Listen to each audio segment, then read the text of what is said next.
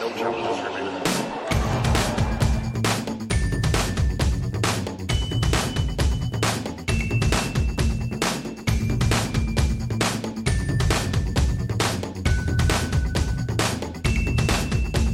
Welcome to episode 279 of No Challenges Remaining. I'm Ben Rothenberg. On this week's show, I'm delighted to be joined by Jessica Luther and Kavitha A. Davidson, who are the co-authors of the new book, Loving Sports When They Don't Love You Back, Dilemmas of the Modern Fan, about the ways in which the culture around sports can be in conflict with our own belief systems and how we reconcile that. Tennis, which is covered in a chapter of the book, has a lot of conflict to offer for this conversation, and we focus on much of that in this episode, including the misdirect of the focus on equal pay between men and women, individual versus team sports for activism purposes, the evolution of the perception of Serena Williams' marketability, how fans should respond to an athlete whose political expressions they find off-putting, and what to make of sports continuing to soldier on with business as somewhat usual amid a raging, ongoing global pandemic. I think you'll like this one. Here's my chat with Jessica and Kavitha. Enjoy. Very excited to be joined by Kavitha Davidson and Jessica Luther, who are the co-authors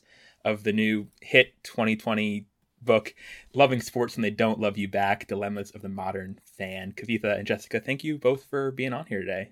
Appreciate it. Thanks for having us.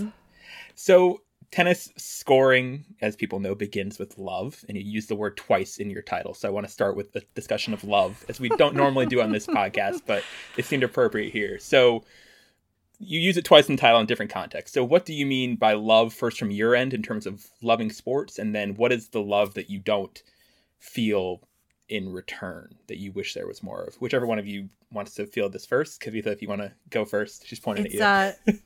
I guess it's kind of appropriate that love is empty, right? Love is zero. In tennis it is, because sometimes it can feel extremely empty when it comes to loving sports and teams and athletes. I think first, when we talk about just loving these games and these people who play them, it's just joy. It's pure, like unadulterated joy to watch these people who are humans accomplish these superhuman things. I'm always saying that sports is modern day mythology. It's the closest that we get to it. And for a lot of us, our love of sports comes from where we grew up and who we grew up with and our families, and it can be passed down for generations. And those are bonds that really do tie. And then when they don't love you back, it's when everything about your identity starts to come into question in the sports realm by other sports fans, by these things that you continue to give yourself to and your emotions to that may not reciprocate in the same way. And I think that there are lots of different ways that can happen. There are a lot of different degrees to which you can feel that. But what we're trying to do in this book is speak to everyone who has felt that in some way over the course of their sports fandom. For sure. Jessica, I don't know if you want to add on to that. Yeah, that was a pretty good answer. I will say that there's this idea that sports are a meritocracy, that everyone fits in them all the time, that if you just are good enough, there's a space for you. And that in reality, a lot of the time, sports can be incredibly exclusionary, and you can be reminded that you don't fit either as a fan or an athlete. And that's really what we're getting at here. Those moments when you bump up against that stuff in sports and suddenly you don't feel like you're included, like you're not part of this thing that in lots of other ways does include you. And that feeling of like, but I'm giving my all to you. I'm literally cheering for you constantly. I'm putting my money into you. And then you're telling me that somehow I don't belong here. Yeah, for sure. You have a chapter in the book about tennis. Obviously, this book covers all sorts of sports. Tennis, I think, is chapter 4 in your book. I'm curious where you think tennis sort of falls in this continuum of lovability and reciprocity of love in your terms. And what I'm guessing, and maybe I don't know if you have a sort of graph of like the lovability or of sport. I'm guessing like college football might be one of the toughest to love. I'm guessing tennis probably gets higher scores overall on your metrics with some of the equality that it has achieved in certain categories. Obviously not perfect. How do you approach tennis from a tennis-centric view on this sort of its overall rough grade here, however you want to quantify that? Yeah, I love tennis so much. I'm so excited to be here talking to you about tennis. I think in a lot of ways that tennis is really lovable. Like one of the things I'd like to talk about, I think is spectacular, is that when you turn on tennis coverage, unlike almost every other sport, you can turn it on and whatever matches on, there could still be a bunch of women commentating and talking. And that has been true for so long. And for a long time, that was really the only space where you saw that all the time, thankfully. That's not as true now, but tennis has really always been in the forefront in that way. So there was always this feeling like women have always been, as long as I've been alive, like that's been a huge part of it. Of course, we can talk as much as you'd like about how much coverage women get and the equality of that and all those sorts of things. But still, compared to almost all other sports, tennis really leads the way there. And in part of that, too, is because there are so many phenomenal female tennis players. And so as a woman who loves watching sports, that's one of the places that you could easily go. When I was in high school, I fell in love with tennis. And I think probably in part, I mean, the Williams sisters were coming up at that exact time. I'm sure that was part of the draw for me. I can't remember now, but I'm sure that part of it was that I saw a lot of women playing it whenever I turned it on. And so certainly, I think those are some of the great things about tennis that have kept me a fan for 2 decades, 3 decades. How old am I? For like 3 decades. Kavitha, how about you? I love tennis too. I think, Ben, actually, the last time you and I saw each other in person was probably at last year's U.S. Open, back when we were allowed to go to the U.S. Open. Yep. And yeah, I mean, there's such a romanticism about it. It's such a beautiful game, but at the same time, the class aspect of tennis is kind of unmatched unless you're looking at golf or maybe some other higher echelon sports that really do reinforce the idea that it doesn't always love you back if you're not a wealthy white man, right? And that's what's been really interesting to see how tennis has had to evolve over the years, especially with the Williams sisters, and how much farther it still has to go. So I think that with tennis, you have all kinds of similar issues that you have in other sports. You have pay inequality and you have, racism, but you have this very interesting class dynamic on top of it, the whole sport of kings thing and maintaining the purity of the sport and how loaded that notion is that you don't really have with other sports. That also plays into the divides, I think, generationally and also obviously within class and racial circles about how fans themselves consume them. I mean, if you talk to fans, it's always really interesting to me to talk to fans who aren't huge fans of Serena's, but they love Venus, right? And it's always this, Venus kind of, she's quieter. She plays the quote unquote right way. She's not as fiery. She's demure, right? She adheres to all of these standards that tennis tells us is important in sportsmanship. And the idea of tennis in particular kind of evolving in what our notion of sportsmanship is and what the sportsman or sportswoman looks like is really interesting to us. Yeah, no, I think you're right. I think especially maybe like 15 years ago when they were more sort of battling for supremacy atop the sport, there were a lot of fans who would make the I like Venus but not Serena distinction, and how that was sort of whatever that coded for, whatever Venus was doing quote unquote correctly or admirably that they thought Serena was falling short on. Yeah, that's an interesting point there for sure. I do, Jessica, to your point, I do think that tennis had a unique advantage in terms of women's sports because tennis was always open to women from the beginning as a sort of Victorian garden party activity as it started out in England. Like it was always seen as something that was appropriately feminine or not too masculine for women, and they could play it in their dresses and things like that. And it was always sort of seen through these really patriarchal reasons as being okay for women to do. And that's has been almost a weirdly like a positive vestige for it to have, that women have always been accepted in there. And Wimbledon has had both men and women for over a century now. And it's something where they kind of didn't feel like they had to catch up too much because they were always included. And mixed doubles was included too. I mean, men and women competing together. For that's more interesting. Than a century. I saw your tweet about that the other day, about missing your mixed doubles. The other thing about tennis is that it's an individual sport. Yeah. And for whatever reason, we have a much easier time being okay with female athletes when they're individuals versus when they are on teams. So like tennis had that advantage that these women weren't competing in teams all the time. And of course they had Billie Jean back in the early 70s and her relentless drive for equality. Yeah. So yeah, there's all these things that sort of by the time I showed up to watch tennis were in place in a way that has kept me a fan. And I think, go ahead, Kavitha. It's always really interesting to me to talk to tennis with Jessica, who loves tennis so much, but came into tennis slightly later in life. I think she said high school. Whereas, I grew up with tennis, but I grew up with tennis with the Williams sisters. Like, I don't know tennis without them. And while I can recognize how they've completely changed the landscape, I can't personally relate to what it was like to watch tennis before them and what this kind of romanticized notion of the past that a lot of people are still kind of grasping for, what they're actually grasping for there. Because it's, we will never know, and kids today growing up with tennis will never know tennis before the Williams sisters. It's a pretty beautiful thing. Yeah, for sure. Now, I think what you're saying about the individual sport thing, one thing I think that also does work in tennis's favor in these sort of conversations, that it is an open sport, right? That it's not, you would never have a situation in tennis like you would have with a Colin Kaepernick or with a Michael Sam even, who needed some sort of permission or approval to be in their NFL jobs from some sort of gatekeeper, right? Who could set whatever limits on whatever sort of behavior or identity they wanted in their own players. And in tennis, basically, I think you have a quote from Serena in your tennis chapter that says her family truly changed tennis. And she says, not because we were welcomed, but because we wouldn't stop winning, right? So if you achieve a ranking where you get into all the tournaments, they have to let you in the tournaments. That's kind of the rule. It's an open sport that way. And I think that allows for a different sort of, to use the word, I guess, meritocracy in that way. It can't be denied in tennis, but it's closer different. To a meritocracy, right? Yeah. You can't have who someone is or what they stand for be a clubhouse distraction, or you can't use chemistry as an excuse, right? It really is how good you are on the court. That's not to discount how all of the other stuff is actively used against some of these athletes, but it's harder to do so in an individual sport.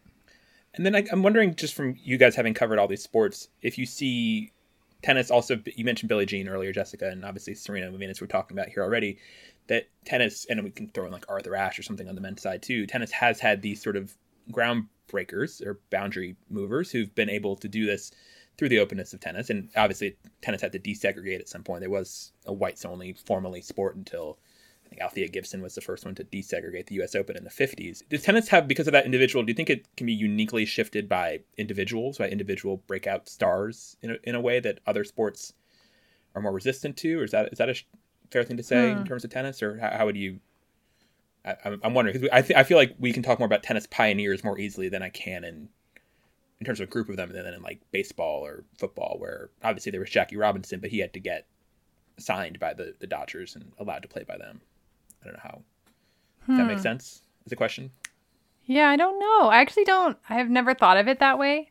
So I'm not sure I'm going to have a great coherent answer for you on this. I do think it's clear that like an individual can really push ideas and narratives forward within tennis, and in part because of what we were just talking about, like if you're good at it, you're just there. They have to figure out how to deal with you. I think Naomi at the US Open this year wearing her masks, right? Like, and that was not smooth. The media did not handle that smoothly all the time, but like they had to figure it out. Like they had to learn how to talk about it because she was good, and obviously she won the whole thing, but that forced something on them in a way that if you're part of a team, you can get subsumed into it or literally pushed out of it, as we've seen multiple times in team sports. So that's definitely true. But I don't want to that's hard because like I don't want to take away from what individuals in team sports are able to do themselves. Because of course, like you just said, certainly you can name people who do that work, who've pushed us forward. I think also, I'm not sure if this is a function of tennis being an individual sport, but the observation that I've had is the pioneers in tennis have all been great, right? Yeah. We haven't had someone break a color barrier who was just an okay or middling player who won, one major and then kind of faded into the distance. I've thought about this a lot recently with the NHL just had its highest drafted ever Black player, Quentin Byfield, who went number 2. And we were looking at the history of this, and the reporter that we interviewed about it, he likened him to Serena Williams, to Arthur Ashe, to Tiger Woods. But when you look at Serena in particular, she had Althea and Arthur come before her. all of these people who came into tennis to break those barriers just be legendary. They were just phenomenal players. Whereas if you look at some of the other actual barrier breakers, obviously not Jackie Robinson, but sometimes the pioneers are the first and they're not necessarily the best. And then the other side of that is usually in order to be the first, you have to be the best. And that's maybe easier or a smoother path to achieve in tennis. I'm not really sure, but that is definitely something that we've seen. Yeah.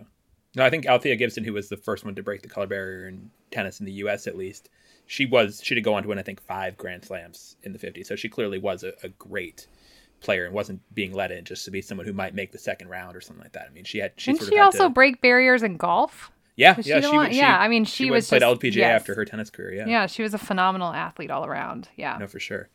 Tennis, I think, obviously, we talked about the visibility of women in tennis. Jessica, is part of your love for it, and also it has this equality in terms of equal pay at the Grand Slams, which has been a major bragging point for tennis on the equality front for a long time. But as you talk about in your chapter with discussions at 2016 Indian Wells between Serena and Ray Moore and Novak Djokovic, there's still sort of an underlying tension a lot of times about this equal pay from the men, who are a lot of men are still grumbling about it at various times, and it might feel like, a done deal on a lot of levels. But I think it probably is, and I think it'd be very, very hard for the Grand Slams to go back on equal pay at this point, just from a PR perspective, if nothing else. But what do you chalk that underlying tension to, and is that ever something that could go away, or is that something that will just always exist when men and women are competing side by side in a sport?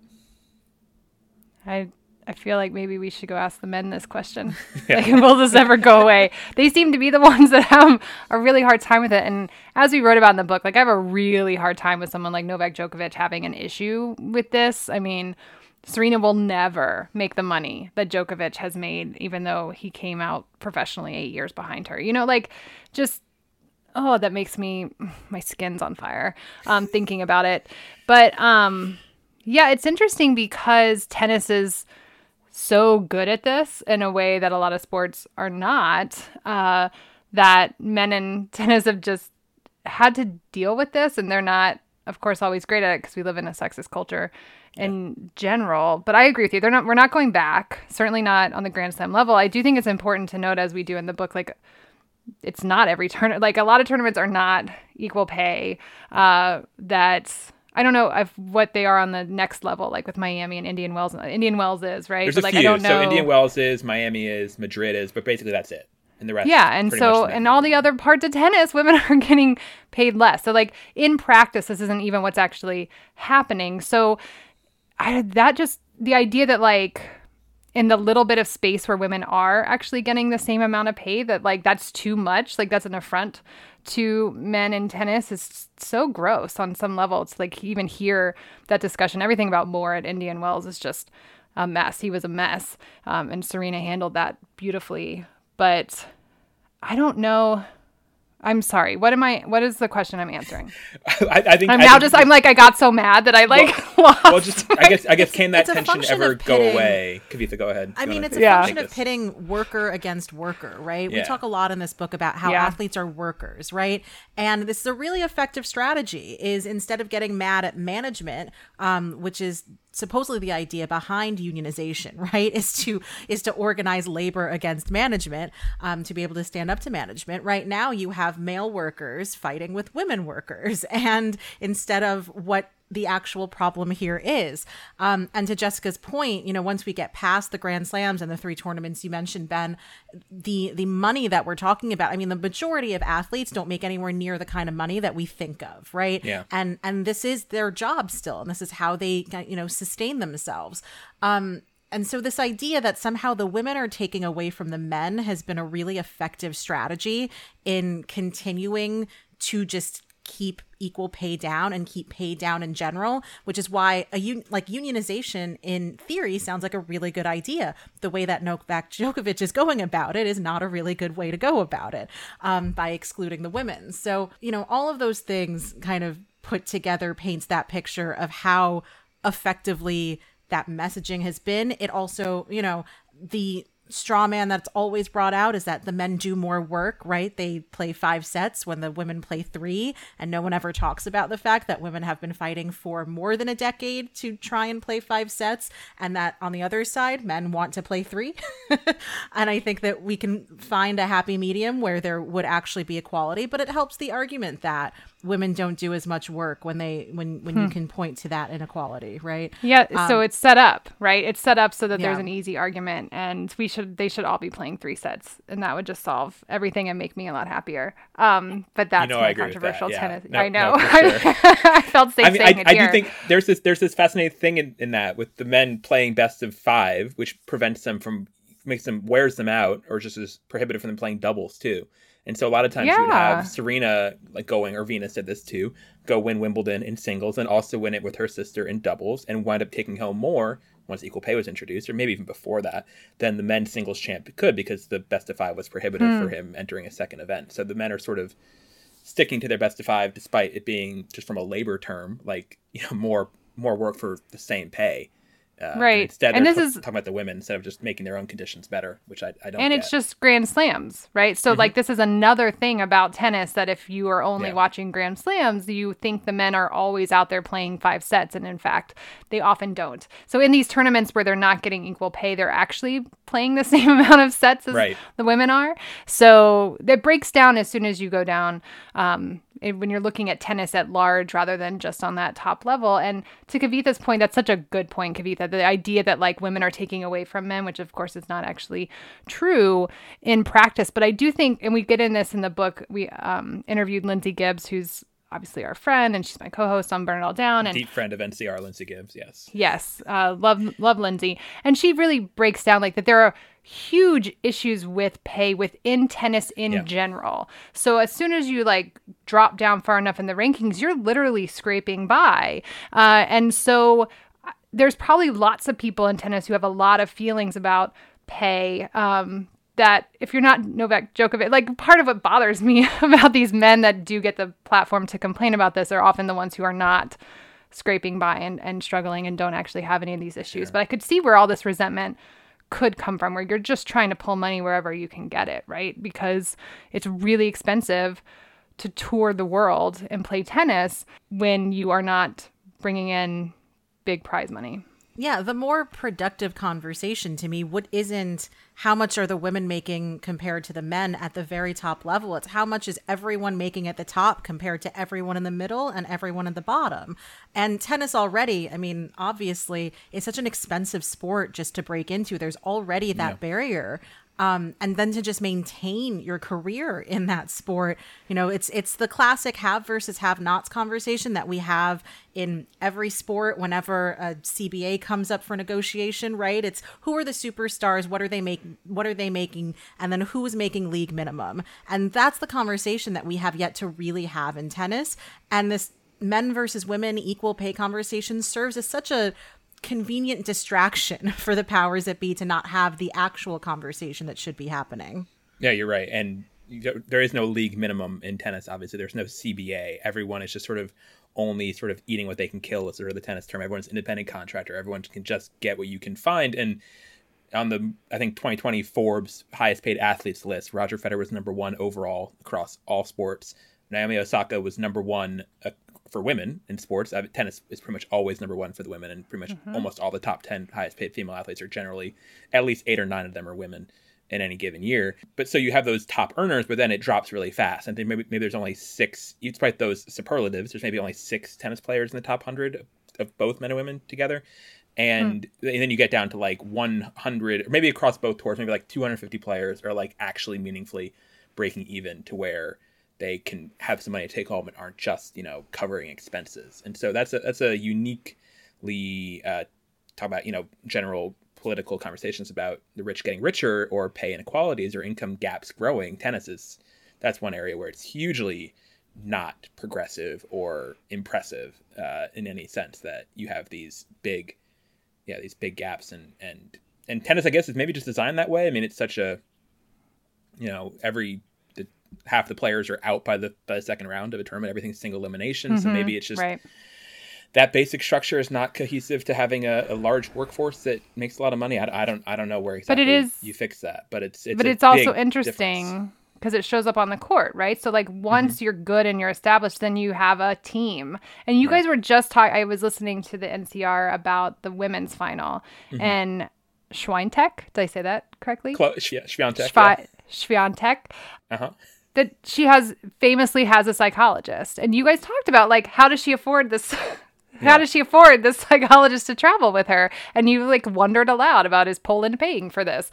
Because it is like, how do they pay for all these people? And the more money you have, the better you are. And that's one of the things that helps you stay on top and make more money. So it is this kind of, that's a really difficult thing. So breaking through, like winning a first round Grand Slam match can be like make or break for a lot of players. It can keep them going literally for a year if they get this one opportunity. But if you don't, then it's like, and so it is interesting how it's just like that cycle of money is just perpetuating itself in a lot of ways that, man, it's a big deal when someone breaks through. Well, I think that's in many ways just built into tennis's DNA, and that's what we're trying to change. It's what the Williams sisters have been trying to change, this image, this idea that tennis is not supposed to be for everyone, right? Like it's not you don't have the right necessarily to have access to play tennis the way that we have said you should have access to other sports, because the sport is so built on notions of nobility and class differentiation and things like that. And that's what's changing. And when that changes, we have this influx of talent that we've never had before. And it's just better for the sport. And, we can have the whole conversation about how diversity is good for your bottom line, because it just is. But especially on the men's side, right? I mean, the one thing that we haven't talked about in the conversation about equal pay that reminds me of this conversation when we talk about in soccer also is that, especially if you just limit the conversation to the United States, I mean, no Americans are paying attention to international men more than they are paying attention to American women, right? Yeah. So the idea of growing the game here by expanding that access is so important, not to be like super US centric about it. But obviously advertisers and television partners have to be paying attention to that here and have to recognize how important that access is. No, you're absolutely right. And we have seen that just from a US only perspective, that the women's semifinals and finals of the US Open have gotten higher ratings than those men's rounds consistently for like just about 6 years in a row. I think maybe 4 of the 6 finals have outpulled the men's final, and then all 6 semifinals. And a lot of that is bigger stars. I think a Williams sister has been part of that semifinal slate every year. And those are bigger stars certainly than any American men have. But the US is a big market, and keeping that sort of afloat can be really important. You mentioned the sort of pay, and talking about the Williams is one other thing you mentioned in the chapter, which gets brought up a lot with tennis, was the dichotomy with Serena Williams and Maria Sharapova during the peaks of both their careers, and they overlapped, where Sharapova was making more endorsement money than Serena, despite being still very, very good, but less successful than Serena, clearly also, all the way up through their careers until Sharapova basically tested positive was when that run ended for her. So that I think has been talked about a lot. But I'm wondering if this is a more positive note to hit in this thing, if that all might have changed within the last couple years, because not just on the Sharapova point, but more generally, because I look at the coverage and the excitement and the business sponsorships for Coco Gauff, and she's getting a ton of attention and love and support financially and obviously the attention can be a harsh spotlight sometimes when she's struggling at the French Open like she did this year, but generally it's been very positive, and she's getting a lot more attention and recognition than some honestly more successful so far white American players in Sonia Kenin and Amanda Anisimova. Do you think, has there been possibly some movement on this? I'm wondering if the Sharapova construct, maybe through the backlash to it or not, because obviously this was something that got talked about a lot, the Sharapova-Serena unbalancedness there. Has Madison Avenue or the sports world already improved this over the course of the last 15 years, since this imbalance first was this visible in that rivalry? Or how would you frame this, Kavitha, if you want to start? My approach to evaluating whatever Madison Avenue does, whenever advertisers do anything, is usually to look at the way they've always done things, because there's so much inertia built in to how, especially in sports, how marketers strategize. And frankly, if it ain't broke, don't fix it. They've made money doing things the same way, catering to the same fans, propping up the same athletes who look the same as they always have. And there's always a reticence to change that or expand that because you don't know if that's going to be as successful, right? And then I think once they were kind of forced to actually give Serena commercials and put her in more of a national spotlight and have her endorsing these products and take advantage of her incredible Instagram following and this brand and this personality that she's built. Once they saw the success of that, these advertisers are less afraid to do that with young, particularly Black female talent that we now have on the American side to show that not only will white consumers still buy these products if it is a Black woman tennis player endorsing them, but hey, maybe we can get young Black kids actually to pay attention to our sport that they've never actually cared about before because this woman looks like me. And it really does just take that one tiny leap of faith in order to break that mold. It's really easy to, trot someone who looks like Maria Sharapova out there to sell cameras. It should have been just as easy to trot Serena Williams out there as well. But that barrier, because they never had before, they had never been confronted with having to make that decision before, was so great to overcome. And I think you're right. I think it was the pressure of media. I think it was the pressure of fans recognizing how ridiculous the inequality in the sponsorship dollars was. I think that forced the hand, and now that they see it returning, they see the success of it, there's really not a turning back on that point of it. Do we have a sense, is there any data on how popular Serena is now? I feel like in the last 4 or 5 years, she's more popular than I really think seen. So. I don't, in terms of data, I'm sure her endorsements have definitely gone up. I don't know the numbers off the top she of my just head. seems wildly popular to me. And I don't know, we obviously all curate our social media in certain directions, and mine is certainly in a pro Serena space. I participate in that. I'm a huge fan of hers. But it does seem different now than even 5 or 6 years ago. And, some of that might be the chase for 24, post-pregnancy, there's a softening of an image at that point because of all of our ideas about moms and that sort of thing. But then just the reality that tennis looks really different now. I mean, the Williams sisters have just changed the way that tennis looks, and you're either gonna get on board or you're not, and they don't really have a choice at this point. I do think social media, in that sense of the talk back to the inertia that Kavitha's talking about, I think it has changed tennis commentary. I think it has changed that narrative around Sharapova and Serena. The first place I ever really saw it in loud ways was on social media, sort of relentless, going after the terrible record that Sharapova had against Serena. And just, I like Sharapova. I can take that controversial take too. Sure, that's fine. I thought she was good. She's a good tennis player. I like all the women that yell a lot. I'm also on that side. Let them yell. Yeah, I just think that the women coming up behind her are riding that wave that we've seen over the last few years that she and Venus worked incredibly hard to create. It's not like it just suddenly happened or something like that, but they just seem even more popular than ever. And Serena is now the greatest tennis player, right?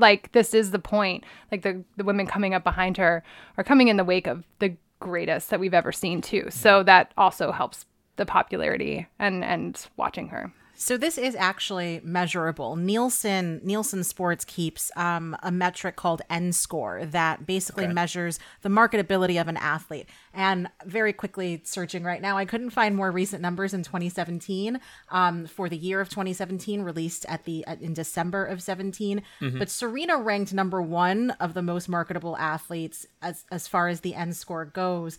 Of all athletes in 2017, Venus was number 2, LeBron was number 3. And I'm sure that those have shifted a little in the last few years. And LeBron has done a great job of, bolstering his brand and using his activism in order to do that. And obviously he just won a championship too. But the idea that just from measurable data that advertisers are absolutely looking at. That Serena and Venus were 1 and 2 ahead of LeBron, Tom Brady, Aaron Rodgers. Like, like that is not something that we had seen before. And if you look at what happened in 2017, it was the Australian Open, right? I mean, that ridiculous. Right. Yeah, I got all my heart just grew a size just you mentioning it. Yeah. But think of it like Serena can fight through. I don't want to say fight through. Serena can win while she's pregnant, which is just an incredible physical feat, and then not compete for the rest of the year and still be the most marketable athlete of that season. And that says a lot, and that's a huge change, and that's something that brands are paying attention to. I think Jessica, I think you mentioned that this idea that Serena's image may have softened with motherhood and I think that definitely did happen. That was one thing that I think definitely probably did help her end score, as Kavitha's saying, in 2017. That made her sort of a more sympathetic or relatable figure to a lot of people who might have previously found her, for whatever reasons, less appealing. And I think I really saw it shift in 2015 when she was going for the calendar Grand Slam, which she came very close to doing at the US Open. That was when I feel like there was a lot of sort of recognition, like, oh wow, we've really been taking Serena for granted, and she has this possible coronation moment coming in New York. Even if she didn't get all the way there, I think the preparation in the month or 2 months leading up between Wimbledon and the US Open that year really was this big Serena time. And that also did come at the same time as, and I'm not exactly sure, I have to look these up, which Black Lives Matter protests were happening that summer. I do think there was this sort of moment and momentum in America towards not taking Black people for granted in all sorts of different ways, right? And I do think that some of that did translate into Serena and that awareness of the sort of injustice that she had been done by Madison Avenue, if you want to use that word for it. I think she did fit into that, and America's sort of awareness and awakening to these sort of issues as a whole. I do think Serena was sort of in the right place in the right time commercially at that moment, cynically, to where she was seen as a way people could make up for past misdeeds or injustices, again, to use that word. Right. And she had been unapologetically Black up to that point, right? Like she was someone who makes sense to see that. Like, I mean, she crip walked in 2012 and people wanted to, whatever they wanted to do to her at that point. They had never shied away, right? Like the entire boycott of Indian Wells was always about that. So yeah, if you're looking for someone within sports to rally around at a moment like that, the Williamses made a lot of sense. And you're right. The fact that it went alongside the tennis media was excited about the potential of the career or the Grand Slam. Yeah. Those two things, I'm sure, stitch themselves nicely together. It does always help when it's going to sell papers, right? Yeah. Yeah. It always helps when it serves our interests in the media to support or continue to cover a really positive storyline. And the calendar slam was just that, right? And that coupled with, I think you're absolutely right, Ben. I think 2015 was the Freddie Gray protests. I'm sure there are others that I'm missing. But we had really started for the first time to have a conversation about this country and Black bodies and our relationship to them and how the violence that we've historically enacted against them. And Serena's physical body has been such a topic of conversation in how all of these inequalities have gone on, from her being accused of doping, which it was a pretty ironic twist of fate when it was Maria Sharapova who ended up testing positive for a PED. From her doping to, this idea that Serena, she's too muscular to be marketable, right? She was too built like a man, even though like her muscles and her strength and her power is what makes her such a great tennis player, right? And all of those conversations were coming on at the same time. And I think you're right. I think it was a confluence of a lot of these events. And also, I think just people having enough of this conversation. Like, she's about to maybe win a calendar slam. Can we talk about the greatest tennis player of all time? Yeah. Serena's obviously the best American women's tennis player, if not by rankings currently, at least in her generation and in the generation before, several generations spanning now that she's been the queen of her realm in various different ways. The top men's, I think we mentioned earlier, American men's tennis has been considerably less relevant competitively and probably commercially. But the top man, very consistently, I think for the last 8-9 years, with a couple brief interruptions, has been John Isner, who has been a lightning rod in his own ways, culturally and symbolically and politically as being I wouldn't say outspoken, but a clear sort of supporter of very different politics. People, he doesn't talk about them a lot in interviews or make a lot of statements per se, but his likes column on Twitter, which plenty of people have discovered, is full of support for various conservative politics and pro-Trump things more recently during the Trump administration that has been off-putting to a lot of potential fans of his and past fans of his and people who just have to watch him even if they're not fans of his. From the lens of your book, I'm curious, like, how do you think fans can or shouldn't, reconcile watching and potentially cheering for someone whose politics they find disagreeable or harmful or whatever else you see? Because, I mean, especially even, let's say, in a context like a Davis Cup situation, right, where he's leading the U.S. team, and as an American fan, you might want to root for the U.S. to beat whoever they're playing in this Davis Cup tie, but you also find certain aspects of him fair. And I think he would probably say that, or I'm not sure exactly what he'd say on this, but, my politics shouldn't be relevant to me as a tennis player on court. A lot of fans will agree with that. Other fans will find that harder to reconcile. So where do you sort of put the watching or supporting or not supporting? And some people, will very clearly be like, I cannot do this too. And is that fair also? How do you sort of stand on the Isner problem, if you want to call it that?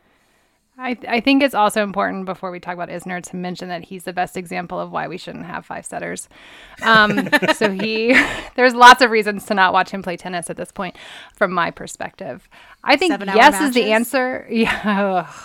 I think yes is all of those reactions to him or to any player based on their politics or whatever reason. I don't, all of those are valid when it comes to fandom. Like, one of the things in the book that we realize is that there's no one answer to how fans navigate all of this stuff. So yeah, maybe when it's Davis Cup and your nationalism kicks in and you find yourself dealing with it more because you want to support the U.S. or whatever, whereas on an individual level, you don't want to watch him play. I think anytime people... you're always kind of navigating this stuff in whatever way makes you feel the most comfortable. But absolutely, if the things that people believe politically matter, their worldview matters, whether or not I want to support them absolutely comes into play. I don't like watching him play tennis. I don't like watching Simone play tennis because he said all those terrible things about women and equal pay however many years ago. I've held on to that.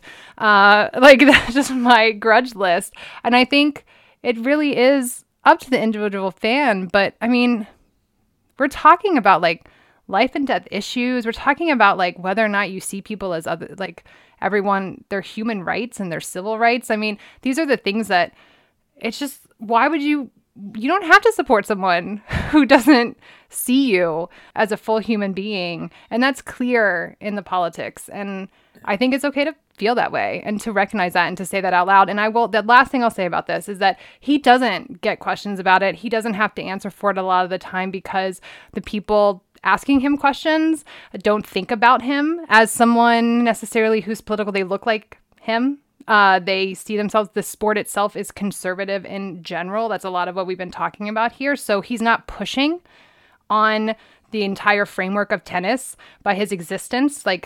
When Serena or other Black tennis players or players of color, when they show up places, they don't fit. They just visually don't fit within the world of tennis, right? And someone like John Isner can kind of just move through that space because he just fits there. And his politics don't really push on anything that makes the people covering him and caring about him uncomfortable in a way that they want to question it constantly. And that just says a lot about the world in which he's playing and a lot about sports media in general, tennis media in particular, I guess. So I think if he was constantly asked about Trump, then there would probably be a lot more people who would have a lot of trouble with him. Yeah. The one thing thinking of coming to mind that I didn't mention, and he's not as competitively relevant generally, although he has had some good results in recent years, is Tennis Sangren, who had the more overt sort of support or implicit support of Charlottesville marchers, way more extreme politics, way more distasteful politics that he was more overt about in his timeline on Twitter before he was in the spotlight, because he was barely top 100 when and then he did have to answer for it. Yeah, right? he did. And he did. That's my memory. That got called out. That did get right. called out. That like he went too far in that way. He Yeah. wasn't subtle enough and what and like I mean Serena had her tweet about him, like turning the channel. Like he didn't name him, like, but it was clear that within the tennis world, and you just don't get that for whatever reason. Maybe I imagine John Isner is a nice person. I don't know enough about him, so yes, he is. He's very, very, very congenial Yeah. and very collegial to deal with, for sure. So I assume like in person, all these interactions that lots of people have with him, he is nice and fits all these things. Like, and those things come into play when we think about how people are interacting with him. But if you don't want to watch him because his politics are ones you don't agree with, that's fine. If it doesn't bother you and if you can stand to watch him play for 8 hours at a time, you should go ahead and do that. Like whatever is fine is really the answer. I think it's really, well, first of all, John Isner having political views is never framed as a radical act in itself. That's just right. Like that's just how we expect it to be. And that's because sports media, tennis media is an inherently conservative space. But any athlete of color expressing a political view is framed automatically as incredibly radical, right? I think it's interesting, Ben, that you pose the question, because this is essentially a stick to sports question, right? Like that's what this question is. And it's always interesting, and I've thought about this a lot since we've been doing this book tour about how stick to sports, quote unquote, works both ways, right? So the example I'll give is my favorite player of any sport growing up was Mariano Rivera, New York Yankees closer. And I have recently come to find out that this person who was such an integral part of my childhood happiness and who I still love to this day is a supporter of the president. And on opening day, ESPN had a whole pre-show, which was like really exciting. Baseball's back, even though I feel weird that baseball's back because I don't think it's safe. And that's a whole other conversation we can have. We'll get to but that. They did a pre-show from the White House lawn with the president and Mariano Rivera. And for the first time in my entire life, as someone who has always responded to the trolls who say stick to sports, and I say stick to sports has never been a thing. This has never been possible. Sports have always been political, and you only want people to stick to sports when it's politics you don't agree with. 100% I felt that. I identified with that for the first time in my life because I was watching that show and I was like, man, I wish they would just give me baseball instead of putting this and reminding me of this dilemma that I'm confronted with every day. So to go back to tennis and with John Isner and fans, like Jessica said, there isn't one solution. There's not one right answer. One of the things that I think we've learned in doing this book also is not just to be kinder to ourselves and the fact that we have these dilemmas and we don't always know how to reconcile them, but to be kinder to other people. If I don't agree with your politics and I think that your politics deny my humanity, I'm going to have those feelings, but I also understand your inability to completely give up sports because of that, right? Because I have felt that in some way myself too. So I don't think that people should necessarily feel guilty about continuing to watch people whose politics that they disagree with, you know, and it really comes down to one of the things that we talk a lot. One of the through lines in this book is recognizing not only that athletes are workers, which we've talked about, but that athletes are human beings and they're flawed, and they're complicated, and they're not, you know, black and white. Everything exists in the gray in what we're talking about here, right? So along with those flaws are going to be having viewpoints and politics and, you know, opinions about women and all of these things that we might not agree with, but having to accept this totality of a human being that is an athlete instead of this kind of two-dimensional thing that we watch on television is a really integral part of that dilemma and of our fandom. And it's so hard because we do want all of these people, these teams, and these athletes that we love to reinforce our own senses of ourselves, our own values, and our own identity. And that's just not what they're there for. And that's difficult to let go of.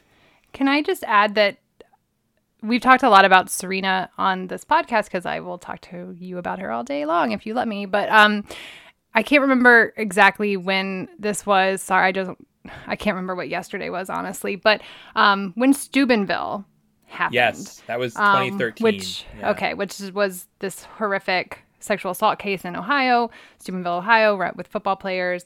And 2 of the boys were eventually found responsible. I can't remember. It was juvie, so it's not convicted, but whatever the correct language is on that. And Serena was asked about this and gave a really shitty, can I say shitty on Sure. your podcast? Please. She gave a really shitty response. My memory of it was very victim blaming kind of language about the young woman involved, and got immediate backlash, apologized almost immediately. But I have had, if you follow me at all on Twitter, it's clear that I like watching her, that she is one of my favorite athletes in the entire world, that I get a lot of joy out of that. And I've had, because I write so much on gendered violence within sport, I've had people question me about that and say, like, how can you support this person? Like, and they have chosen not to, like, that for them was a line that they drew that was so hurtful, that they don't want to go back from that. And I don't fault them. And I just kind of, for me, that's something I don't even know if I have a good explanation for how I compartmentalize that in my own head around Serena, right? But I did, and it doesn't affect my fandom in the way that it does for other people. And I get that. Like, I'm not mad at people who drew that line and found that to be the point when they couldn't support her anymore.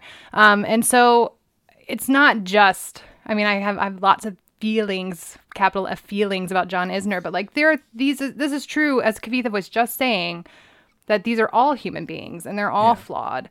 And so we're working through this all the time, even with the ones that we tend to idolize in my case. So. Yeah, no, it's a calculus people have to make on their own levels, and how much intently they want to do this, and how much research. Like, I've seen, like, Danielle Collins is another white American player. I saw a lot of people who had initially not liked her suddenly start to like her when they found out she was anti-Trump. For example, she had some Donald Trump toilet brush she was using on some Insta story once, and all the people who had assumed her politics were pro-Trump because she's a white Floridian tennis player, and that's sort of the percentage guess there, probably, suddenly really warmed to her, but then also realized they still find parts of her on-court obnoxious and might not like her, and vice versa. There was another young player, Sebastian Corda, who made the 4th round of the French Open this year, a young 18-year-old American who got a lot of immediate support from fans, or just being like, oh, look, here's a new exciting person, and then they found his likes column full of liking Trump tweets and were sort of put off by that, but not sure how much they should swing the pendulum all the way against him suddenly, or the person they just were introduced to, essentially. So it's a sort of balance and an uneasy swing in a lot of directions. It can be. I do think that to go back to our discussion about the individual nature of tennis, that it just heightens these conversations that we're having, right? Because you can't just tell yourself as a fan, I'm only rooting for the team, or I'm just rooting for the laundry, It's less tribal, It's less tribal, but you also don't have the cover of the team, of the name on the front instead of the name on the back kind of thing. And I'm not going to lie, I have, if there are 2 players who are playing each other and I know something personal about one player that I agree with or identify with, that's going to swing the pendulum, right? Yeah. And that's just that's a much more heightened part of that discussion. It's a much more concentrated dilemma in a sport like tennis than it would be in baseball or a team sport.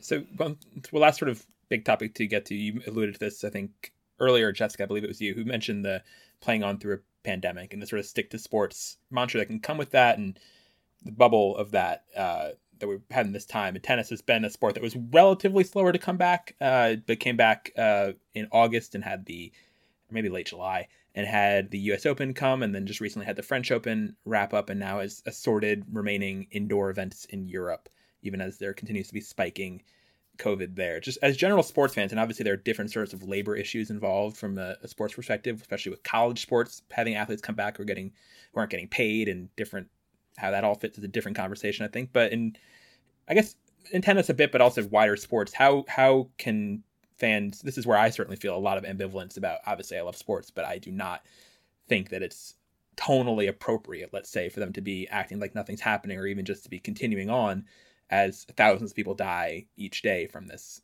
thing. And I've felt a lot of ambivalence towards these tennis events that are going on now. And I think that will only continue as the events get less important, as they're non-Grand Slams in the fall. I don't plan on caring about these events very much. How are you two reconciling this sort of unique 2020 pandemic tone of pushing through this specifically? It's a new twist on on sports ambivalence this year? I don't think I've reconciled it. I don't think I'm ever going to reconcile it, is maybe the right answer to your question. Can I ask, Ben, like, how has COVID been? I mean, again, we can talk about Novak Djokovic and whatever the hell he was doing earlier in the summer, but like once late July and into August, like how has COVID been within the tennis world? So there've been like a small handful of positive tests at some events, but nothing since the Djokovic cluster in to use that word in many ways in the summer in Croatia and Serbia has been like a real like meltdown of an event. But there were, like, for example, the French Open had an initial plan as of just a few weeks before the tournament, maybe 3 weeks, of having like 11,000 fans on site during the event, and that got cut to 5,000, and then the week before it got cut to 1,000. So like, because that's a tight space. Yeah, and it's a semi-indoor arena, the main arena, because the roof that's not totally sealed. And then even then, once they only had 1,000, they were all like sitting really near the court. Close. Like, they weren't spaced out as much as it could be in this 15,000 roughly seat arena. I guess there was that whole thing around. Was it Paré? Was that the U.S. Open? Benoit Paire, yeah, he was the one who tested positive in New York, and so the players who've been in contact with him. So there's been some were slowly actual pulled out. Yeah, there's been some mess. Okay, I mean, I don't think I'm going to reconcile it. I don't think they should be, like, in the sense of, as you said, a lot of people are sick. A lot of people have died. We, as a, like, especially here in the U.S., I think from a U.S. perspective, we have not handled this pandemic well at all on any kind of level.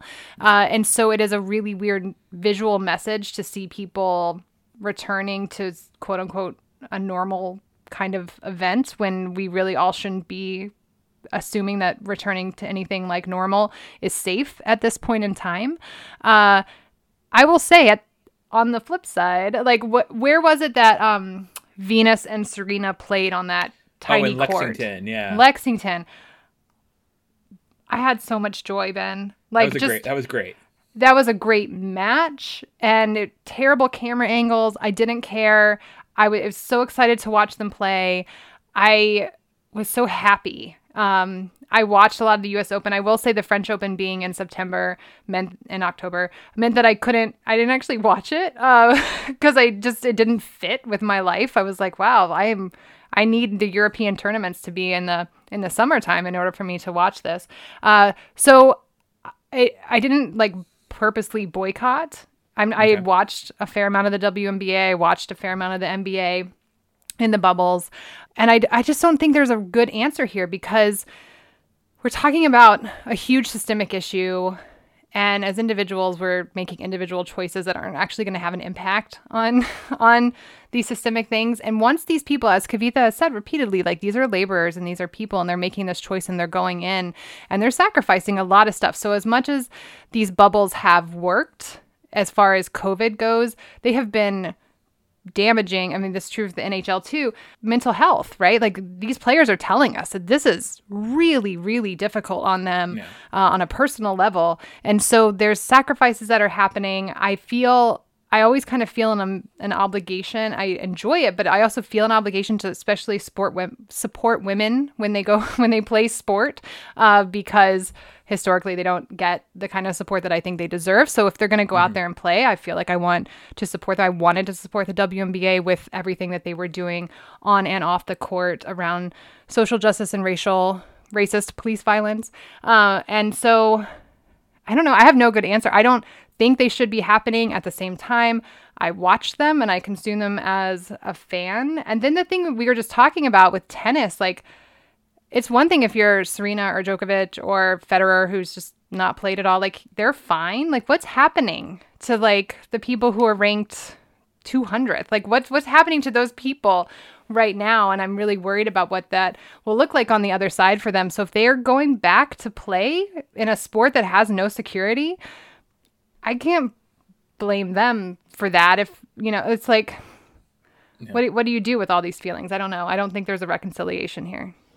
Yeah, I don't think we should have fans in the stands. It's like, that's true. That's my hard line, right? Like, that's the one the one thing that I actually have a, like, definitive answer for, is that there should not be fans in the stands right now, and that is ridiculous.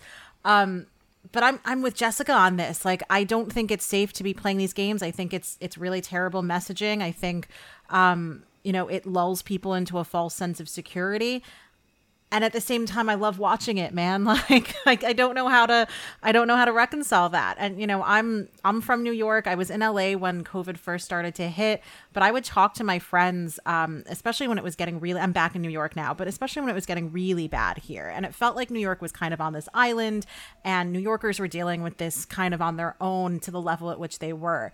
And I would have these Zooms with my friends every week, and I would see the despair, and I would hear the sirens, and I would hear them describe what it was like every day for someone to, for EMTs to have to come into their building to pick someone else up and all of that. And I remember talking to one of my best friends who I think they were doing like just a baseball simulation, like literally just a box score simulation coming to his phone, not even watching anything on TV.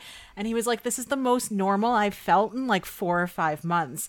And like, I talked to so many people who would just say, I know this isn't safe, but I want something to make me feel normal again. Yeah. And I don't, even if you think it's irresponsible, which I do, I don't know how to tell that person they're wrong to feel that way, right? And that therein lies that dilemma, is that these sports do bring us so much joy, and they can serve as such a distraction. But at the same time, we can't stick to sports when we're talking about playing sports in a pandemic, right? Like there's just no way to separate those things. Yeah. So I don't know. I have no good answer for that either. I don't know if there's time to talk about this, but the idea that Wimbledon had full pandemic insurance Wimbledon. Is a whole thing that I've wanted to talk about for like months. The British Open on the golf side and Wimbledon had full pandemic insurance. And I've wanted to talk to somebody about this. I don't know what the answer is. How did they have that foresight? Is it just part of like European sensibility to be insured, because that's really not part of like our American psyche? Where does that come from?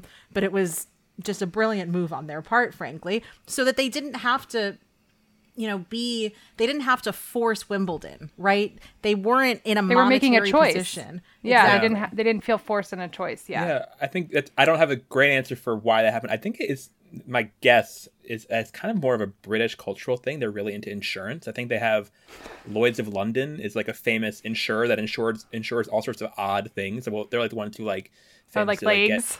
Like insure like J-Lo's butt. It's like they're the ones who do that kind of insurance or whatever the ridiculous things that get attention.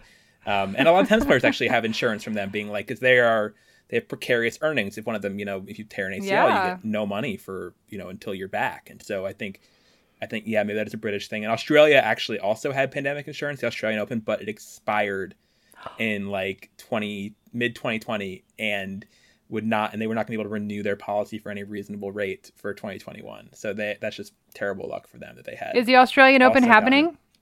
So Australian Open is the next big query, because they are set for late January as usual, mid-late January, but their domestic rules on travel are way stricter than the other countries. They have mandatory 14-day quarantines for everybody arriving to the country, and they're trying to find ways. They're not going to be able to bend it basically as much as the U.S. did and the EU did for returning players from the U.S. Open. So it's going to be a bunch of different wrestlings over that, and we'll see. And they also seem less. I don't know. I remain very on the fence about all these events happening. I didn't really believe the U.S. Open was going to happen until it was like a week out, and it was like, well, all the players are arriving. It's actually going to happen. I always kind of thought they would decide, and the New York numbers did cooperate in terms of they didn't re-spike between when they announced and when the U.S. Open started. But in Europe during the French Open, they were. Numbers in France are going up, and they were shutting down cafes and restaurants in Paris, but still having the tennis tournament soldier on. So it was a weird time, and I'm not any more comfortable or enthusiastic. But at the same time, you're right. I did have the moments during the summer when NHL, which is what sport I'm a fan of, came back, and it was also in a fan-free bubble in a different country in Canada that was doing really well with the pandemic. I was like very enthusiastic about that returning initially.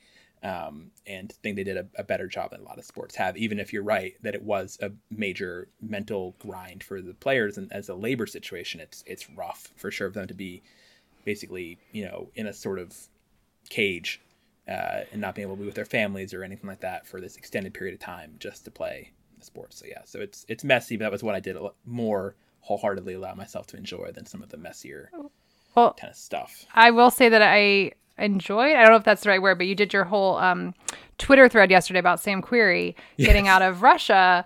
And it's just like, what are we doing? Like, what are we doing here? And part of my own, like, the judgment that I brought to that story was like, why is his wife and 8-month-old child like traveling with him during COVID? And that's an easy thing for me to judge because I'm literally in a 1,400 square foot house with my child, husband, and dog, and we've all just been in this space together. Like, I'm not making any of those choices. I'm not going anywhere. I'm not having to figure that out. But I did immediately. I was like, why are you doing this? But like, why are we all doing, like, why is that a story that's even possible? It's just that those are the moments when it's really hard to justify. And I would like, when we're off record, for you to tell me what country he's in now. Thank you. I'm just kidding. Well, on that note, Jessica, Kavitha, thank you very much for being. Any last thoughts before I wrap this up that either you want to share on sports, love of them, tough love, anything? No, we're good. I think this has been good. Thank you very much for both being on here. This book, once again, is Loving Sports. I'm going to make sure I get the title exactly right. Loving Sports When They Don't Love You Back, Dilemmas of the Modern Fan. Available anywhere fine books are sold. I don't know if there's a best place for people to buy this that's most helpful to you or anything. I would love if people bought it from their local independent bookstore if possible. But you can get it wherever books are sold. We'll put one of those, and there's links that sort of point you towards those. We'll put one of those in the episode description. Awesome. For ideal buying. Thank you very much, Jessica Kavitha, for being here. Thanks for having us. Thank you. Thanks, Ben. Thank you. So thank you to Kavitha and Jessica, and thank you all for listening to NCR. If you want to support the show, there are a few ways to do that. That'd be just swell. One easy one is to leave us a review on iTunes or Apple's podcast app or Spotify. I believe those help us a lot. You can tell your friends to listen, and you can become a backer of our show on Patreon as well. Patreon.com/NoChallengesRemaining. 3 new people have become backers since we last recorded an episode. They are Trisha Ward, Kathleen Sharkey, and last week's guest on NCR, Ken Solomon. So thank you to Trisha, Kathleen, and Ken. Again, patreon.com/NoChallengesRemaining. Where to find us there if you want to add your support. And thank you, as always, to our Patreon Slam Champ backers on there, who we thank every episode. Liz Kinnell, Jonathan Weinbaum, Mary Crillo, Leah Williams, Chuang Nguyen, Betty, Audrey Wellens, Sean Mulroy, Susanna W., Jean Simeon, and Antonio Maycumber. And our GOAT backers, Mike, Charles Cena, Nicole Copeland, and J.O.D. Also, we would really appreciate if you voted. Less than 2 weeks until voting in the U.S. ends for this big federal election. I voted yesterday in D.C. It felt great. D.C. vote doesn't matter much, but still, it's all I could do was vote, and all else I can do is hope that you vote too. Please, please do go vote. It is time for America to make a serious decision. Bye, guys.